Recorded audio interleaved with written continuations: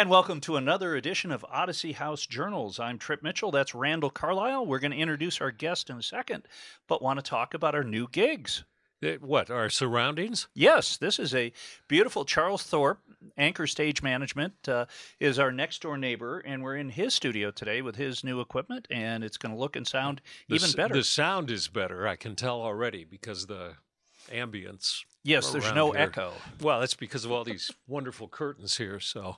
Well, good. And so thank you for upgrading. By the way, and again, we're going to get in just a second, let's read some of the countries that we are getting listenership now. I am so psyched by this. This is from the last week. We've had, we had several hundred in the United States, but we had 34 listeners in Switzerland. I don't know whether it's views or listeners. I think it's listeners yeah. on Spotify or iTunes. 34 in Switzerland, 19 in the Russian Federation, 9 in Ukraine, 3 in the United Kingdom, 2 in Indonesia and France and Germany, and 1 each in Thailand, Cape Verde, Austria, Israel, Netherlands, Ireland, Estonia, Brazil, the Islamic Republic of Iran, and Taiwan. So hi, if you're out there in Iran, I didn't think you guys were allowed to listen or watch to stuff like this. And you might be watching for the first time or listening, wondering what we're all about. And this is a podcast/TV show about addiction, but most important, it's about recovery. Right. Both Randall and I are members of AA and very proud of it. And this is a project that we got together almost a year ago. Right. And we're averaging... We met at the AA central office across the street from these studios. And I introduced myself and said, let's do a show together. And it's worked Bingo. out. But 10 to 12,000 listeners per week is incredible. Yeah, it is good. And so we're allowing a lot of people to learn more about addiction. And our listeners aren't necessarily people with challenges themselves. It might be a parent, friend, or just people interested in addiction. Because every single person knows somebody, has a friend, a relative, somebody in their church, school, whatever, who is battling addiction. I guarantee you. Even if people won't admit it, they do. So. And it's funny when ironic when you're around people and you've got a challenge and they have a challenge, they don't want to be around you. So I've lost friends over it because they feel that I'm going to be preachy. And what I've learned throughout my years in AA is that you can't make someone want to stop drinking or drugging. No, Odyssey House doesn't work for somebody who doesn't want it to work. I mean, you have to want help. Exactly. To succeed. So let's meet our guest for this week. She is a shining star at Odyssey House, Rusty Wayne Jones, and I've known her for a long time. She's also a cool person, but she's shining star at Odyssey House. So welcome. You've got and one of the reasons I wanted Rusty on is she is like the prime example of somebody who had significant issues throughout a good part of her life, who is now transitioned into doing something and giving back in a huge way. So maybe you could start out with your early story. We'll start out with the bad first and then go to the good, okay? Okay. All right. So I started using around age 12. And I just started using marijuana and drinking and smoking cigarettes. And I escalated to a pretty heavy-duty meth addiction, moved into manufacturing. By the way, Rusty, were you from Utah? Mm-hmm. So, born and raised here. A lot of people feel that because of the predominant LDS culture that kids don't get into challenges. I've learned that is not the case. That is not the case. Not the case at all. My family the majority of them are LDS, and I was raised LDS. My parents got divorced when I was really young, which left me feeling like an outcast. I didn't feel like I belonged to the LDS religion because my parents weren't together. And I know that that's not their goal. They don't want to make people feel that way, but that's the road. It was a byproduct. Yeah. But, I mean, that's where I started hanging out with people that were doing things that also had similar lives to mine, that were either smoking, had divorced parents, whatever it may be. I started early in, like, 6th grade, and it just escalated from there. I dropped out of school around 8th grade, got pregnant with my first child. I didn't actually start doing meth until around 17. And that's because I tried from 14 to 17 to be a mom and just like do everything I possibly could, which no child should be a mom. I had great support from my mom, but my mom also had her own issues. She dealt with chronic pain and was consistently on pain medication. She did the very best that she could, but it wasn't enough. You did a recent interview on Channel 2, and what I thought it was interesting when he asked you, describe the feeling of meth and why you liked it. I felt like it made me feel like I was 10 feet tall and made of kryptonite. I could focus, I could do extra things, I could stay up later. I felt productive. And initially that kind of made sense because I started out in lower doses and I'm fairly ADHD. So it kind of worked for me at first, but then as my doses increased, it stopped working and it just became extremely problematic. It just overtook my life and I became completely unproductive. Tell me about the first time you did meth. How were you exposed to it and what it was like? The first time I did meth was actually with my oldest sister. And at that time, I think so I guess the first time I did it, I was 16 because I was new to driving and we went over to her house. We were going to an alternative school trying to make up credits and we went over at lunchtime and we just did a little bit and I went back to school and it was amazing. Like all of a sudden I could focus on what I was doing. I could get my homework done. Everything felt great. And then I started using a little bit here and then, like here and there, like on the weekends, but nothing major until I was about 19-ish. Then I decided I needed to try to hold down 3 jobs and meth was my cure-all. You had the energy and the focus, and yeah. And I slept very little, and it went bad in a hurry. Oh yeah. And the story about your mom I found interesting. The turning point as to why you stopped. So, like I said, my mom had chronic pain, and I think my breaking point was when I convinced my mom. She was in a lot of pain, and I convinced her to crush up one of her pain pills and snort it because. That's a conversation a lot of daughters have with their mothers. Right. And at the time, Mom, I can help you. Completely rational. Right. Like at the time, it was like, Mom, I can help you. This is going to work faster. This makes a lot of sense. And it didn't go quite as well as I had hoped it would. And I mean, I put her in real danger. And she very well could have OD'd from that. And I think that was my point when I'm like, oh my gosh, what am I doing? And while we're still on the negative, you did some time in behind bars. Mm-hmm, I did. So I decided that I was done living that life, and I'd had that situation with my mom, and I was trying to get clean on my own. Finally reached out to a treatment program, got on a wait list, and 2 days before I was supposed to go in the treatment program, I get a knock on my door from the feds. Hello? Wanting to charge me with stuff that was 2 years old. I think I had like a month clean at that point because it was 3 weeks or a month, something like that. And that was the hardest thing I'd ever done in my life, was trying to stay clean on my own while staying with my mom and waiting for this treatment program to... And the last thing you needed was the DEA or the FBI knocking on the door. Right. Exactly. How did that work out? So I got incarcerated I think I was there for a week and a half, and then the judge released me to the treatment program that I was on the wait list for. They held the bed for me, which was thank God. Yeah. Yeah. And I mean, at that point, I was just so done with that lifestyle. I just wanted to stay in treatment. I just wanted to change. I wanted something different. It didn't matter if I was going to prison or not. And I mean, that's the case usually when the DEA gets involved. You're done. You're going to prison. There's no other option. And I was well aware of that. But do you mind me asking what the crime was? So initially they were trying to charge me with manufacturing, which I had been manufacturing, but not in this case that they wanted to charge me for. What I had done in this case was I had bought someone iodine so that they could manufacture. So I ended up pleading to that, buying them iodine. It took about approximately, let me think, they charged me at the end of July, and it was the following December that I got incarcerated, or that I finally got charged and went to prison. So I had quite a bit of clean time when I went to prison. I also found out I was pregnant. and I gave my youngest son, I gave my brother and his wife temporary guardianship of him while I went to prison. And then while I was in prison, I just did everything I possibly could. Took a whole bunch of classes that are just Were you in federal prison? So they sent me to California, which made it really hard for me to get visits. I got one visit from my kids and my brother the whole time I was there, and I was there for just over 3 years, but I had been sentenced for 48 months.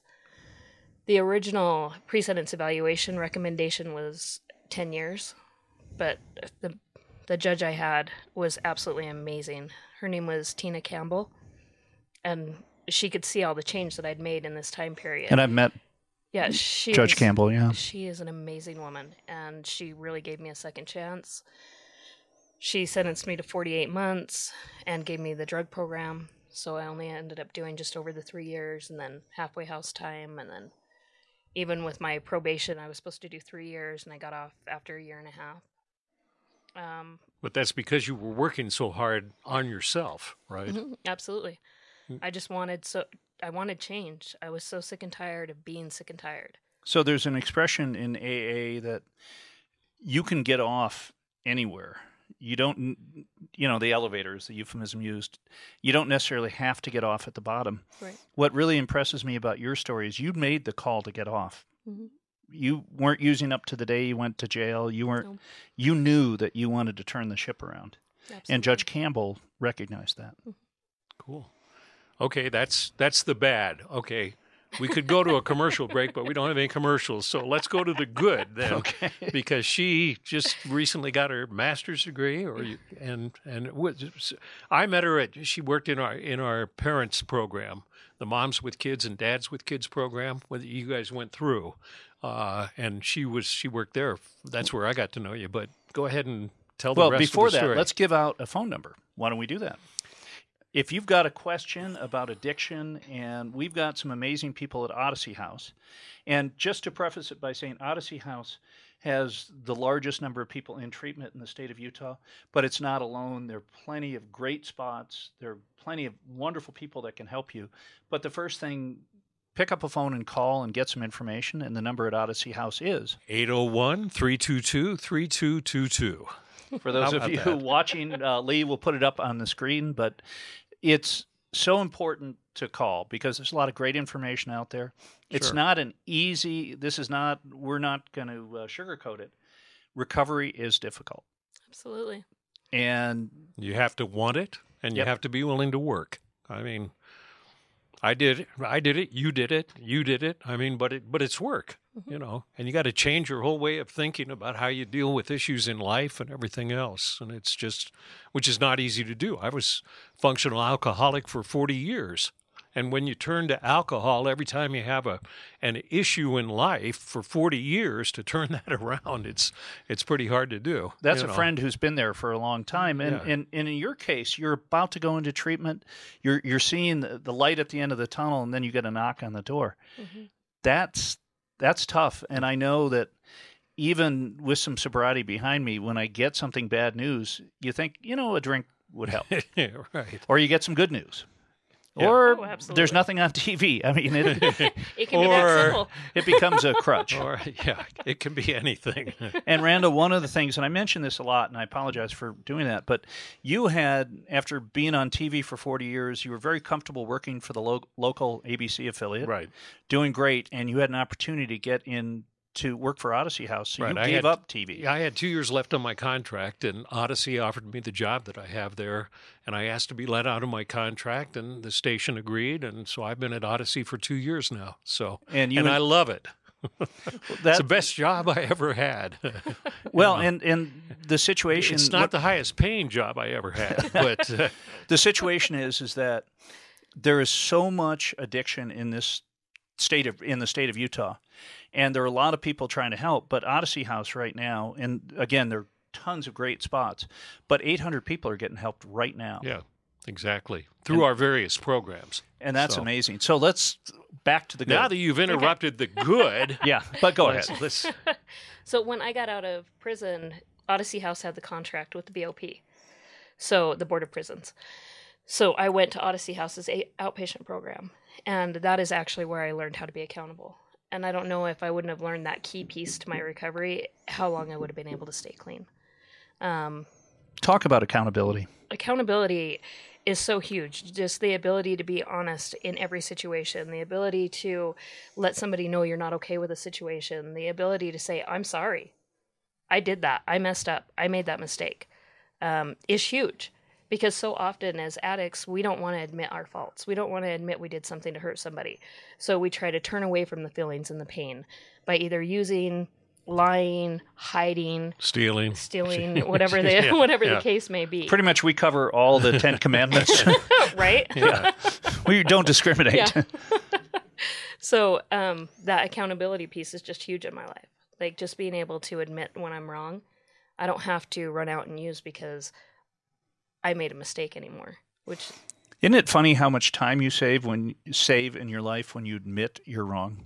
Oh yeah. Because in addiction, just for most people in general, it's you never want to admit you're wrong. Right. And when you are wrong and you admit it, you take all the steam out of that other person's argument.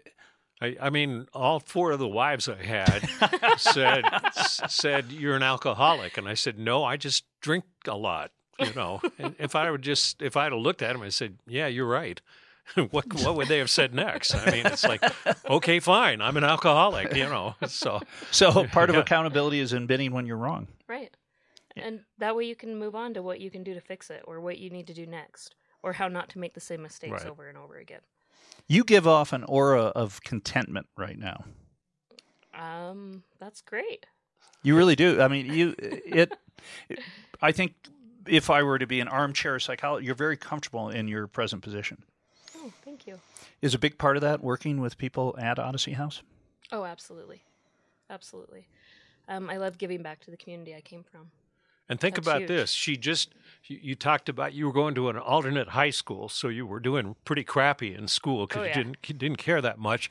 And now she has her master's in social work, I presume. 8th grade dropout is now a therapist. Insane. Is there a PhD in your future? Not yet. Okay. This was hard enough. Where'd you get your master's from? The U. Sounds like the U is doing some great stuff in that field. They really are. They absolutely are. It's an amazing program, and I highly advise to anyone who wants to do social work to go to the U. So when you were in your program, how many classmates do you think have had their own challenges and are working through their lives the way you are? So the funny thing about social work is generally, no matter who's in a social work position, they have some type of contact or some type of history with either substance abuse, mental health. So I don't think there was a single person that I went to school with that didn't have some type of struggle that they were working through. Rather, it was a family member or personal experience. And that adds a lot, doesn't it? Well, think about if I'm an active meth user and I'm in Odyssey's program and she's my therapist, it's like she knows if I'm lying to her. You know, you can call me instantly on that. And I respect her because she's gone through the same thing. Whereas if you had some guy, even with a PhD, who had never gone through any of that and said, well, according to what I read, this is the way it's supposed to, that kind of stuff. Don't you think it's a huge advantage? You know, it's funny that you mentioned that because when I was in treatment and I went to outpatient, I was so worried they were going to give me someone that had a history in substance abuse because I know how to screw up my life just fine. I don't need advice from somebody else who knows how to screw up their life. I wanted advice from somebody who never took that road. How did you not take that road? How did you deal with your feelings and your emotions? Really?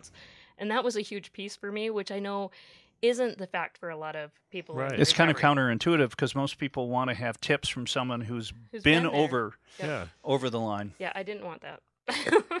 I was an expert at screwing up my own life, so making bad choices. In many of the treatment programs, you have a combination of people that have worked their way through a challenge, maybe gotten some more educational components. With some people, you've got people involved who haven't had that challenge, but it seems to me, and my experience, within AA, is having a sponsor who's been there gave me, first of all, it's an example that one person at least can turn their life around. Absolutely. And it's more than a lot. One of the interesting, Randall and I were kind of engaging offline this week, there was an article about treatment programs and how the 28-day program was kind of a combination of insurance policies, Betty Ford Center. It's something that came in very early, but isn't necessarily the best. Do you have any thoughts on how long someone should be in treatment? Oh, absolutely. So I think I completed 4 of those programs. 4 28-day programs? How'd it work for you? It didn't. Okay. It takes me a long time to build a habit, or it doesn't take me very long to build a habit, but it takes me a long time to break a habit. And the thing I like about Odyssey House is it's more of a behavioral program, and you get 6 to 9 months of practicing that behavior, practicing how to do something different. And it's a controlled environment. So once you master doing it within that controlled environment, then you slowly start to get access to the outside world, and you get to learn how to master it at the outside world. I'm not going to say that those 30-day programs don't work for some people. They may, and I can honestly say I took a building block from each one of those. But when I got the majority of my confidence and my ability to stay clean off of drugs was from Odyssey House's outpatient. And I was there for 6 months, and then I stayed on for an extra 6 months to help with their brand new trauma program. I got to be a mentor in that program, and that's where I fell in love with social work. But Well, that's fantastic. And now you've moved from, I won't find you at the parents program anymore, right? No, I loved my stay at the parents program. It was an amazing opportunity, but I was a case manager there. And then now I've moved to another Odyssey House program, which is called Lighthouse, as a full-time therapist. Tell me about Lighthouse. So I've only been there for about a week, but it is Already they all hate her, too. I've gotten these emails internally. No, everybody loves her. There's a really amazing team at Lighthouse that we all work so well together. I think the second day I was there, we did a team retreat where we got to know each other, and we went on some activities, and we learned some team building skills that was just huge. I mean, Did you do the one where you fall backward into your... No. But we went to Boondocks, Okay. and we raced cars, and I'm still pretty sure I was the champion the whole time. It's always good. For a while there, every TV show had a team building exercise where the person would fall back and the guy wouldn't be there. We did that in my treatment program. We also had rope climbing with people down below to catch you, so. We did that in a treatment program. Did you? Yep. Yeah, So okay. I interrupted you. Tell me You're more good. about Lighthouse. Lighthouse just has an amazing team. The clients seem very motivated. What differentiates Lighthouse from other programs at Odyssey House? So the parents program is working with adults who have their children living with them, adults who have substance abuse, and then are trying to either regain custody of their children, or so you get a huge component of parenting along with substance abuse. And I loved that program too. It's an amazing program. Lighthouse is just for adults. It's one of our 4 residential houses, basically. Yep. We have 4 adult residential houses, and then we have the parents program and an adolescence program and outpatient. When I visited, Randall was nice enough to take Lee and I around to the facilities, and we went to one of the facilities, and the amount of energy there was incredible. I took them to downtown, and it was a time, I think they were unloading food or something. So there were people coming up and down the stairs and people running everywhere. I call it organized chaos, but, Well, and the really neat thing about it is no one was trying to hide. In other words, people were enthusiastically doing what they do. Mm-hmm. And to see that energy is a great feeling. Absolutely. And to see people, maybe for the first time in 10, 20 years, noticing that there's hope. Mm-hmm. Hope is the one 4-letter word that is pretty great to see. Absolutely. Absolutely. That's one of my favorite things about working for Odyssey House is you see the client when they first walk in and they have no hope. They're tore down. They feel worthless. And then within, 2 months of being in the program, most of them are like a different person. It's like all of a sudden they have this light back in their eyes. They have goals. They have dreams. They have hopes. They have desires. They enjoy spending time with their kids, or they enjoy spending time with their family. They enjoy spending time with each other. Where initially when they first got there, they wanted nothing to do with anyone. And it's just amazing the energy that comes off of them and the change that happens. That's fantastic. How does it make you feel that you're part of that? Oh, I absolutely love it. Like, it gives me, I mean, it makes me want to keep doing better every day.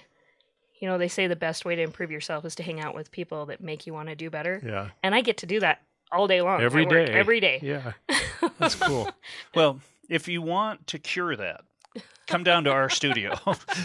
We've got a crew down here that make you want to do worse, but might be our culture. So in your situation, and you've got a chance, we've got 10 or 11,000 people listening to this show right now, a lot watching and some listening around the world. What would you say to a parent who's concerned about a kid or a family member? What advice would you give? Is there anything that you can talk to them about? So I am not one of those people that believes in giving up on their children or their family member. Don't enable them, but absolutely don't give up. Don't stop talking to them. Don't stop communicating with them. Don't stop letting them know that you're there, and that share resources with them. Tell them, you know what? Here's the phone number to Odyssey House. Here's the phone number to all these other recovery programs. I mean, there's so many out there, and there's so many options. Just keep giving the information to that loved one who's struggling with substance abuse. Don't ever give up on them.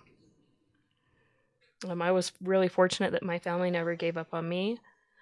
My dad had to distance himself because he almost had to stop watching the news because he was so afraid that I was going to be one of those bodies that got pulled out of the dumpster, found behind the church. That I would go on Channel 4 some night and say they found.